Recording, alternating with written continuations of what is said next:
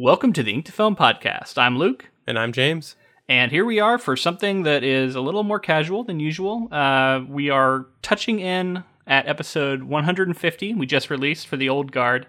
And we realized we kind of didn't make a big deal about it at all. We had mentioned our 3-year anniversary the episode before, but we didn't really say anything about episode 150. So we thought now's a good time we can come in and talk a little bit about it because it is kind of a milestone.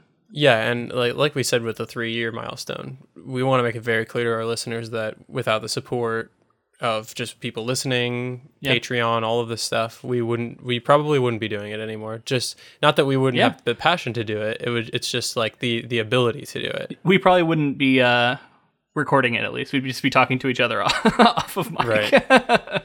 Exactly. and maybe not making the commitment to do it as much as we're doing. Which, like, honestly, like, I was thinking about that today. We just recorded an episode on Pet Sematary 2 for our Patreon.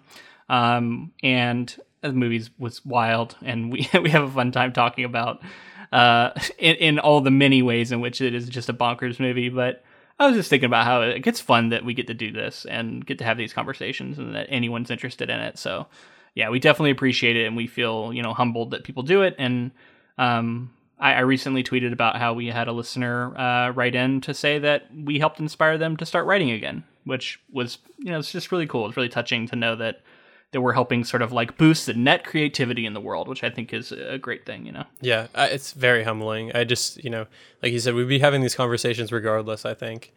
And it just, to get it out there and have people respond to it and not just like be, sending it out to the void. It's really humbling and it's really nice to know. Yeah, and it's funny because like recording it though does bring it to another level, right? Like it's like we gotta take it seriously. We gotta make sure we've thought it through, for the most part, and it adds a certain urgency to the conversation that we wouldn't be having off air. So there's something really cool about recording them and doing it the way we do it. Yeah, I think it forces us to try to be on our A game, which is nice. So at episode 100, if you go check that out on the feed, basically we had a bunch of people write in. We had former guests record little segments for us. We talked about a lot of different stuff, and we probably will touch back in with a similar sort of episode at 200. I think it'd be cool to do that every 100 episodes or so, and because that was a lot of fun, and it's definitely something I want to do. But this isn't like an official episode. This is just more of a casual touching base. And we put a poll up that it's only been up for less than 24 hours. So honestly, because we didn't plan this in advance very well, early indications are people were interested in us talking about our favorite projects, talking about things we've learned as like writers and filmmakers, from covering adaptations. And also just what we've learned about adaptations. Yeah, exactly. Like how our perception of adaptations, what we've learned about adaptations in general has changed over time through doing this podcast. And I definitely have opinions about all of that. So, I'm excited to get into it. Yeah, I mean, I think let's just jump into that first one because I think that had the most votes, which was what we've learned about adaptations. Do you want to go first? Yeah. So, I mean, this is a huge topic, right? Like, adaptations, I'm glad it's huge because we're continuing to study it and learn about it as we go. And I think there's a lot more for me to learn about it. And every adaptation I see is sort of another piece of like, oh, you can do an adaptation like this. And you can, you know what I mean? Mm-hmm. Like you can focus on these sorts of things, or you can, you can reimagine in this way, or you can be faithful in this way.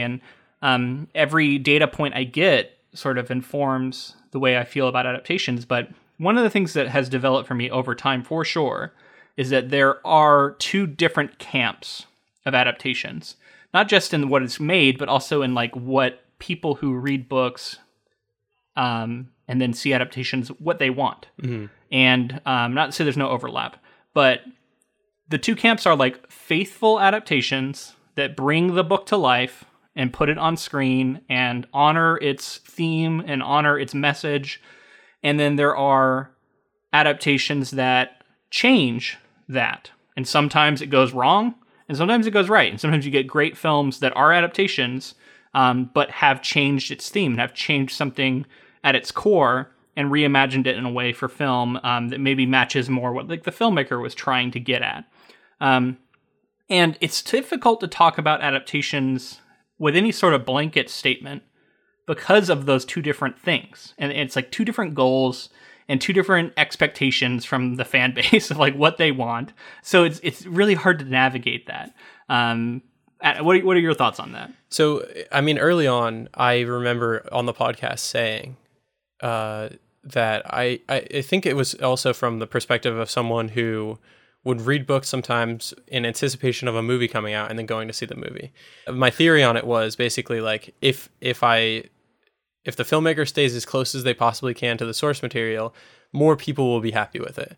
And I think the surface level way of looking at adaptation is that's probably correct. The people who are already invested are going to be more satisfied having seen everything that was in the book. But over time, my opinion is basically flipped to the point that there's no rule to it. I think that there are good and bad adaptations that follow and don't follow the source material. And to be honest with you, a lot of my favorite adaptations deviate from the source material. And so what I've realized is when you get that blending, and I think it's like the pressure cooker of making a film mixed with sort of the intensity of writing and getting something published, like those two things together, when both artists are allowed to be as free and creative as they possibly can and are masters in their fields, can create these like iconic, amazing films that are remembered forever. And so like for me, it really has become, if the filmmakers understand the material enough to play with it, then people will, I think, in general, be more surprised and more into some of the things. But that's to say, people there is that segment, like you said, of people who will always go into an adaptation and say, I can't believe they left this out. I can't believe they left that out. And honestly, like for me, I don't mind scenes being left out as long as the sort of either the truth that the writer was trying to create within the story, the sort of center of the story, either it remains the same or the filmmaker did something innovative or elevated the material in some way. Those are the two things that I think will lead you to a great adaptation, is understanding of the material. Either way, either understanding the material and being able to adapt it and do it very well, or understanding the material in order to subvert and to create anew. Yeah. And that's such a good point, because so often in adaptation discussions, the artistic vision of the director it always comes second to people, right? Like it's if you're a book reader first, like all you care about is that book, and you're not as into like what the filmmaker might have brought to it. And I think through covering this podcast, we really value that, and we look at that as, something that should be celebrated. And there's literally a video that just came out on YouTube. Daniel Green, he does book reviews and he talks about other things, mostly fantasy and sci-fi, some horror. And he today put out an episode about The Shining, and I think it's called like Why The Shining is a Great Movie but a Bad Adaptation. Mm-hmm. And I had to click on that because what we do, right? And it's a good video. Everybody should go out and watch it. He's definitely trying to like stir things up, get people to come click on it, and he admits that in the episode itself. And he says like, oh, it's a great movie. I'm not disputing that, but I think it's a bad adaptation. And he goes into like all these reasons why. And essentially his argument is that it is unfaithful to the book, right? Like here's all the reasons here's all the things the book did and why the book was great. And then here's all the ways in which Stanley Kubrick didn't do that, subverted it, changed it, and he, in his opinion, is not as good. Like he does say, like, I don't think it's as good as the book. Wow. And I respect that. You know what I mean? Like I respect him taking that stand. But I don't know. Like it was to me kind of a very specific view of what makes a good adaptation, and I kept coming back to like I can see that, but on the other hand, The Shining is a brilliant adaptation in my opinion. You know what I mean? And it's not because it's faithful. It's because it is iconic film in horror history that was made from an iconic book in horror history. And both exist. And both are different. And I know it feels like I'm like not choosing a side when I say that. But like, I think it's great that there's this movie out there that is very different and it's very much a Kubrick film. You know what I mean? In a way that Stephen King's book is not. Kubrick didn't come in and say, I'm going to make a faithful adaptation of The Shining. That was never his goal. If he had wanted to do that, it would have been a very different movie. Yeah. And in my opinion, it probably wouldn't have stood the test of time because I think that book works better as a book. Yeah. In my opinion. Anyway, so I'm not trying to like, no hate on Daniel Green. I think he's great and you should subscribe to his channel. But I don't know. I had a lot of opinions after watching that video, and I think it ties into what we're talking about. Yeah, I mean, I think that he's aware of what he's saying, and I think he knows that. I think bad gets clicks. So I think that like saying it's a bad adaptation is that instead, like what's the title if you don't say bad adaptation, you know? The title would be you know, let's talk about The Shining, which is kind of what we do. I think he realizes that it's not if it was a bad adaptation, I think the representation of a bad adaptation would be a bad film. So it's and it's really where you draw the line. That's what it comes down to. Yeah. So what was the next topic? We have our favorite projects, and we have how it has affected us as writers and filmmakers. Yeah. Which one do you want to go to first? Let's do the filmmaker/writer one, because I think this kind of goes a little bit hand in hand with what we were just talking about. So yeah, I'm really curious to hear what you got to say about this. Yeah. What I've realized watching all of these movies for the podcast is the consistency of a good movie to me in my research and the kinds of filmmakers that make them is always in preparation. And I have talked about this on the podcast a little bit about sort of like how preparation can create something amazing. And a lot of people will be like, oh, but you need to be artistic and loosey-goosey on set. And like that I do agree with. But sort of what it's taught me as a filmmaker, like an aspiring filmmaker, when I go to direct next, I absolutely will be taking that to heart, because a lot of filmmakers have talked about that, and just me seeing the end result and seeing sort of people's process, I know that I'm the type of filmmaker that's going to storyboard, I want to visualize, I want to know what's going to happen before I get there on the day, to the point that you can prepare and have like you can do the work on the day, but sort of have everything in order, all your ducks in a row, and just knowing like I've said, I think understanding the materials, like I was talking about with adaptation, is imperative, because even if you wrote it, you need to understand you need to be ready for any question that anyone could ever ask, and you need to understand your world and your characters to that extent. And again, that I think that just comes down to preparation. So for me, it's really just been the galvanizing of an idea of preparation is what I'll take from all these other filmmakers that have come before me, and sort of that's what I'll be using, I think, most that I've learned so far. Yeah, I like that. You also do, you are on set, I mean, not much lately with COVID, right? But you are on sets, you know, doing cam ops and stuff, right? Mm-hmm. Like you're doing things like that. And I'm wondering, have you ever thought of the podcast while doing even that kind of stuff? Like, do you ever think about how something's going to look, and think about something we've talked about? I mean, I don't know. Yeah, definitely. You can't avoid sort of your creative thoughts, like always being, you know, at the forefront of your mind. So like something that I talk about on the podcast, if there's like a particular shot that I like, or a particular style or something like that, particular style of lighting, things like that, you know, a lot of people don't want input on sets because it's sort of very it's a hierarchy. But I have been fortunate enough to work with people that would love any input. Like they're the kind of people that are like, if you see something, say something, and let's make the best thing we possibly can.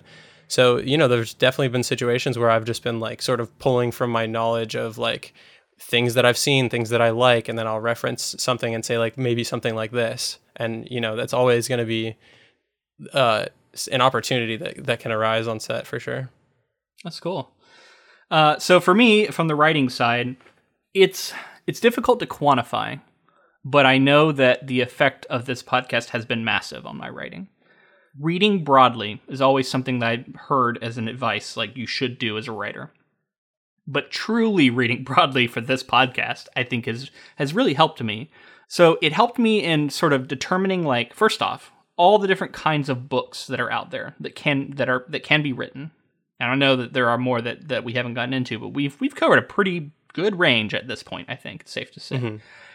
And then determining from that what it is I like about them has been very valuable to me. Like, what do I like about this genre of story? What do I like about this kind of writing? What do I like about this mode of storytelling? And then you take all of that with you and you put it all in your sort of subconscious when you sit down to write. And I'm writing a sci-fi novel now. I'm kind of in the process of revising. It's kind of like on its, I don't know, third, fourth draft. And I also write short fiction on the side. And in my short fiction, I dabble in different genres. And definitely doing this podcast has affected that. It's shown me what's possible. It's shown me, what kind of storytelling I enjoy. And that has changed so much from when we started. Whereas when we started, I think I was very set in like, I like this kind of story. I was much more sort of regimented, and like, I thought I'd figured it all out. I thought I'd like, I've read enough. I know I like this. And since doing this, like, it's opened me to all kinds of other types of stories that can be told and other things that interest me. So in that sense, I think I want to think I'm a more versatile writer, and that I have a bigger well of things to draw on. You still have to filter in your own experience through that, but I think anytime you can sort of broaden your horizons as far as like what's possible with art and with writing is good, because you're going to have more tools. You're going to have just a larger scope of things that are possible. And when you sit down to write, I think that's always going to be an improvement. So for me, like it's been like a all encompassing. I think it has really helped me in a lot of ways. And that's why I view this podcast going hand in hand with my sort of artistic journey as I'm continuing to grow as an artist and as a writer.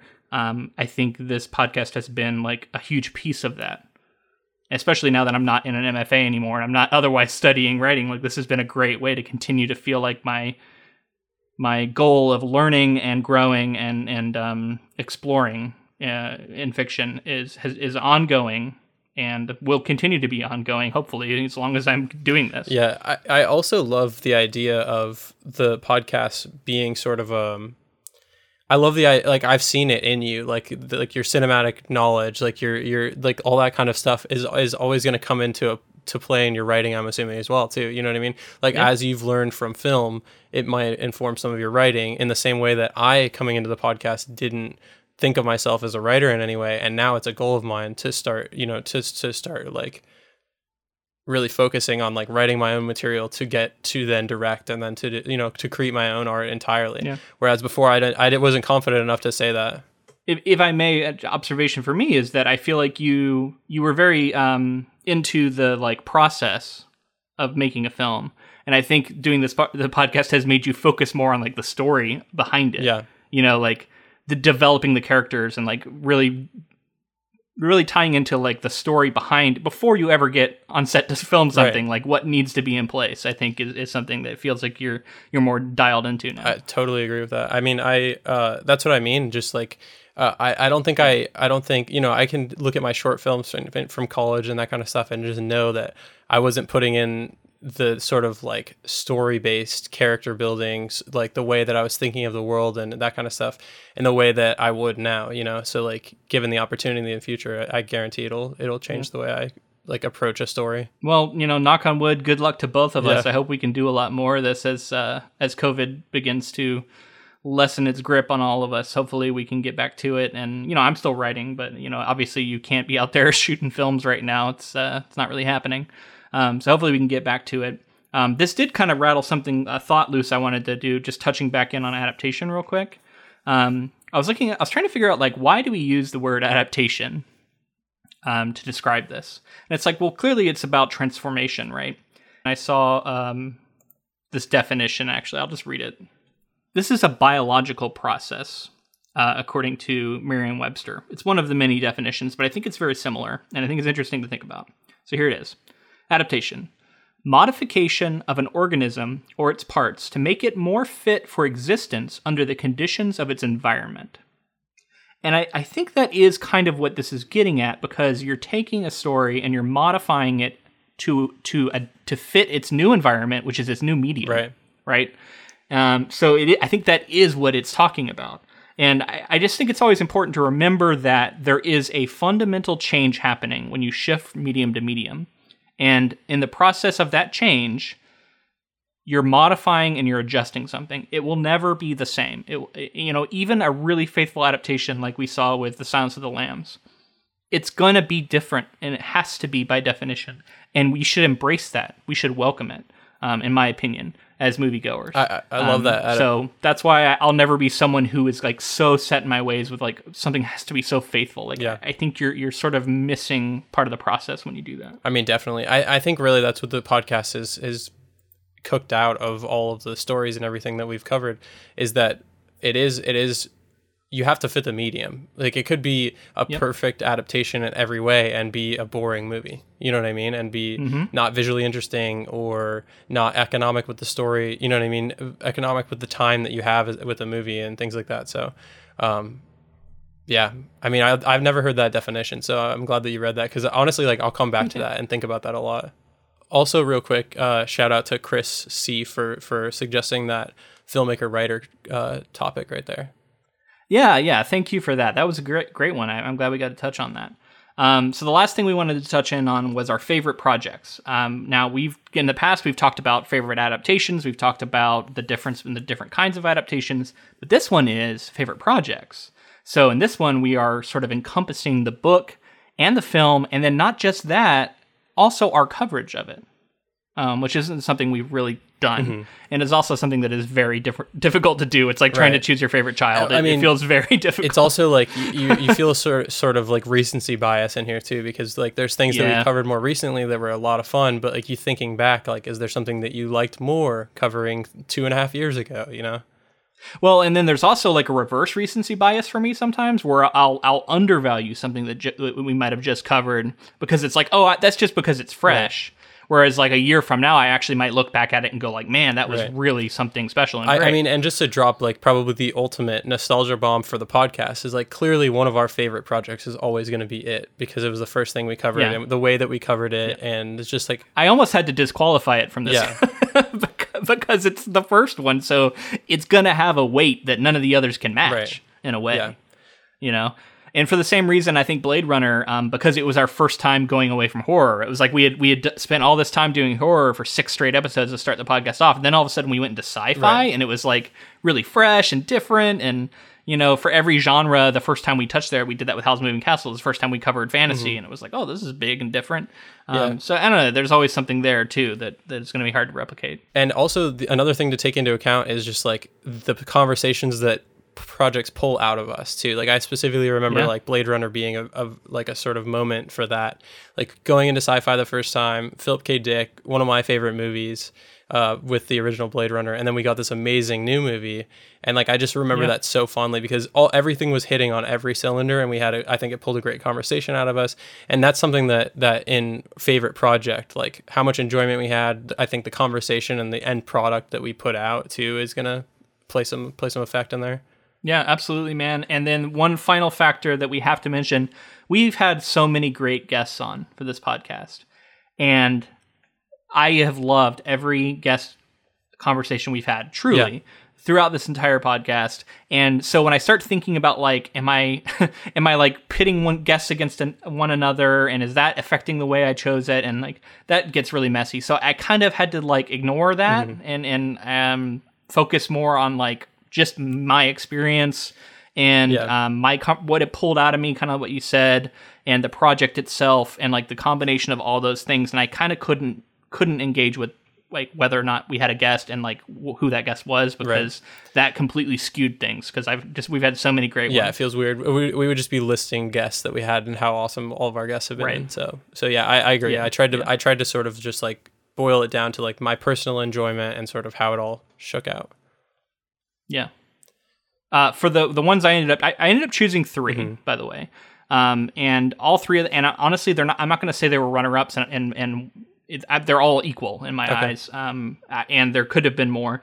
And 2 out of 3 of the projects did have a guest on, but the guest being there wasn't because they were like the best guest. They were among the best. They're all the best. Right. You know what I mean? So that is just, it's more about the other reasons. Anyway, let's continue. Yeah. Did you pick several or do you? Yeah, how many did you have? Many. There's no like one favorite for me. I picked a few that were recent. Can you narrow it down to 3? I think if we want to maybe go back and forth. Well, this is what I have. I have 3 recent, which I can narrow down to like 1 or 2 maybe, and then I have 3 sort of all-timers, and like I had It on the list. I had Blade Runner on the list that I've already taken off. There's like 3 others that I feel like are all-timers. Yeah, no, you're kind of right. I could easily do that as well. So let's go through them quickly then. So if we're doing 6, I don't want to spend that much. You know, we just have to rattle them off. Cool, yeah. Let's go with the like all-time ones, just because I feel like there's like to kind of understand what we're saying. Like if you've heard the episodes, you know why. If you are curious, go listen to those because they're probably just massive projects for us. So for me, Fellowship when we covered Fellowship. That's always going to be an all-timer for me. It's like a classic story for me. It's everybody loves Tolkien's world, everything like that. But just to get to jump into it for the first time in the time period that we did it, and the movie, Peter Jackson's movies and everything, I think that's obvious. Yeah, it's funny because for me, I kind of rolled that all into our Lord of the Rings coverage, which we recently finished with Return of the King. And I said, like, all of those together is kind of one big project for me. I mean, I would agree with that. I look back at all of them. And I agree. That's a lot of episodes. I think we did 12 episodes on it. And it was great. It was definitely one of my favorite projects we've done, for sure. Right. Another one that I think both of us like clearly loved was Children of Men. That's just an all-timer for me. The movie is like, you know, you said it's one of your favorite movies of all time. It's definitely one of my favorite movies of all time. And then the act of reading the book that it was based on, sort of going backwards because we had both seen the movie, was really interesting. And then just reaffirming like how amazing of a filmmaker Alfonso Cuarón is and how like absolutely amazing that movie is. Yeah, it's cool to touch back in on him with Prisoner of Azkaban too. Yep. Yeah, that was actually one of my three. It's a big one for me, and for the reasons you say, and then also, I think politically, we're covering it at the time in which we did, where there still is this ongoing anti-immigration administration in our country, and literally children in cages, and all this stuff happening on the borders.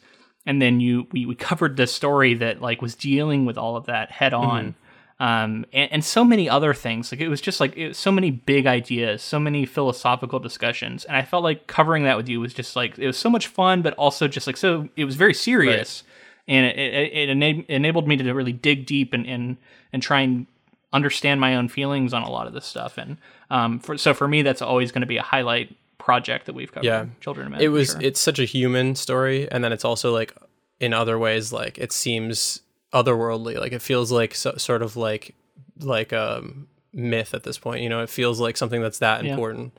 So yeah, it's just like you said, covering it was just a ton of fun in kind of a sombering way. Yeah. Okay, I'll go with another one. And this one really stands out to me, and I don't think it's because we just covered the sequel, but Pet Sematary. I think it's because I was able to really get into some of the ways in which Stephen King means a lot to me because of my mother and how much she loved Stephen King.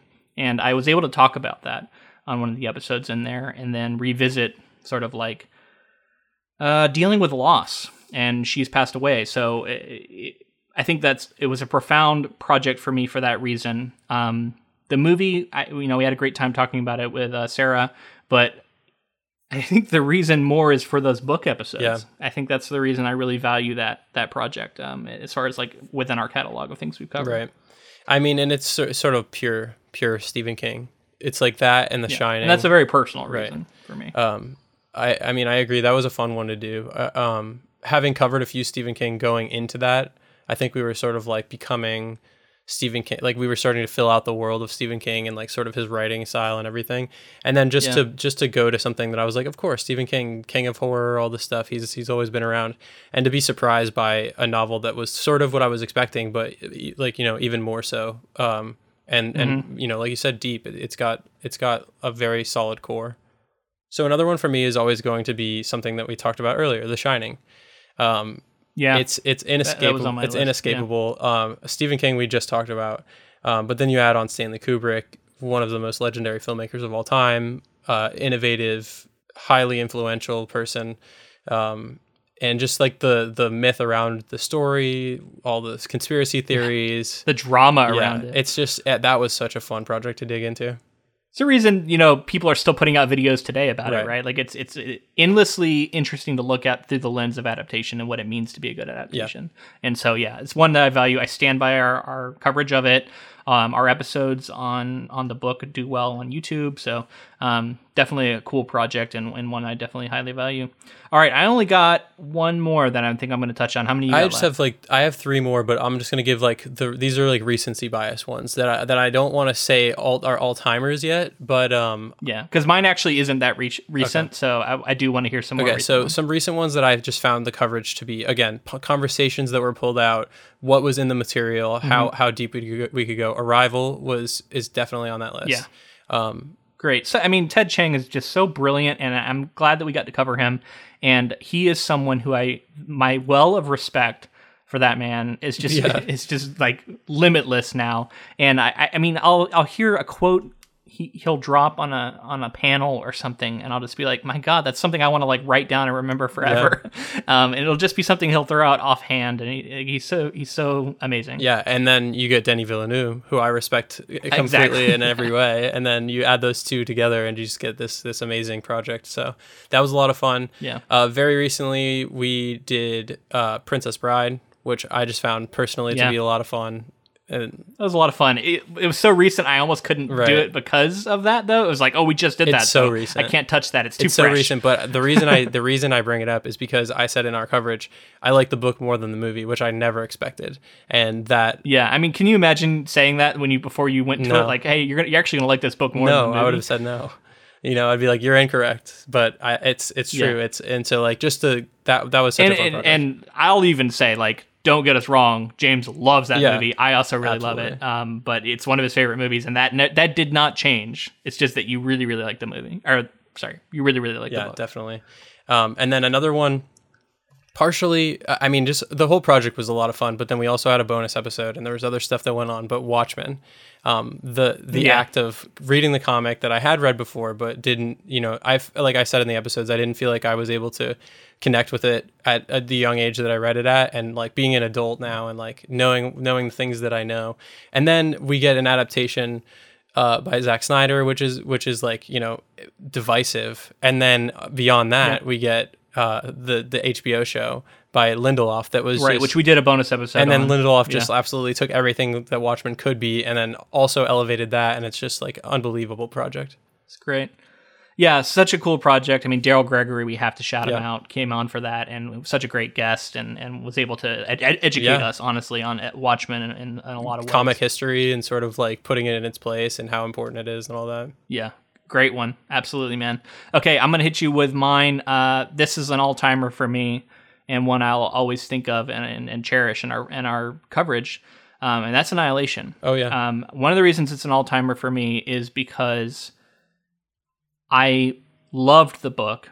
I loved the film for different reasons. It was a transformative adaptation, much like we talked about with The Shining.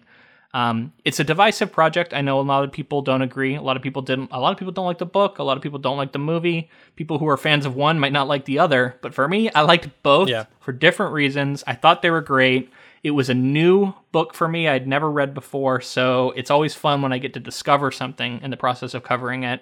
And there's sort of a cosmic thing going on in that book that I just love personally in fiction.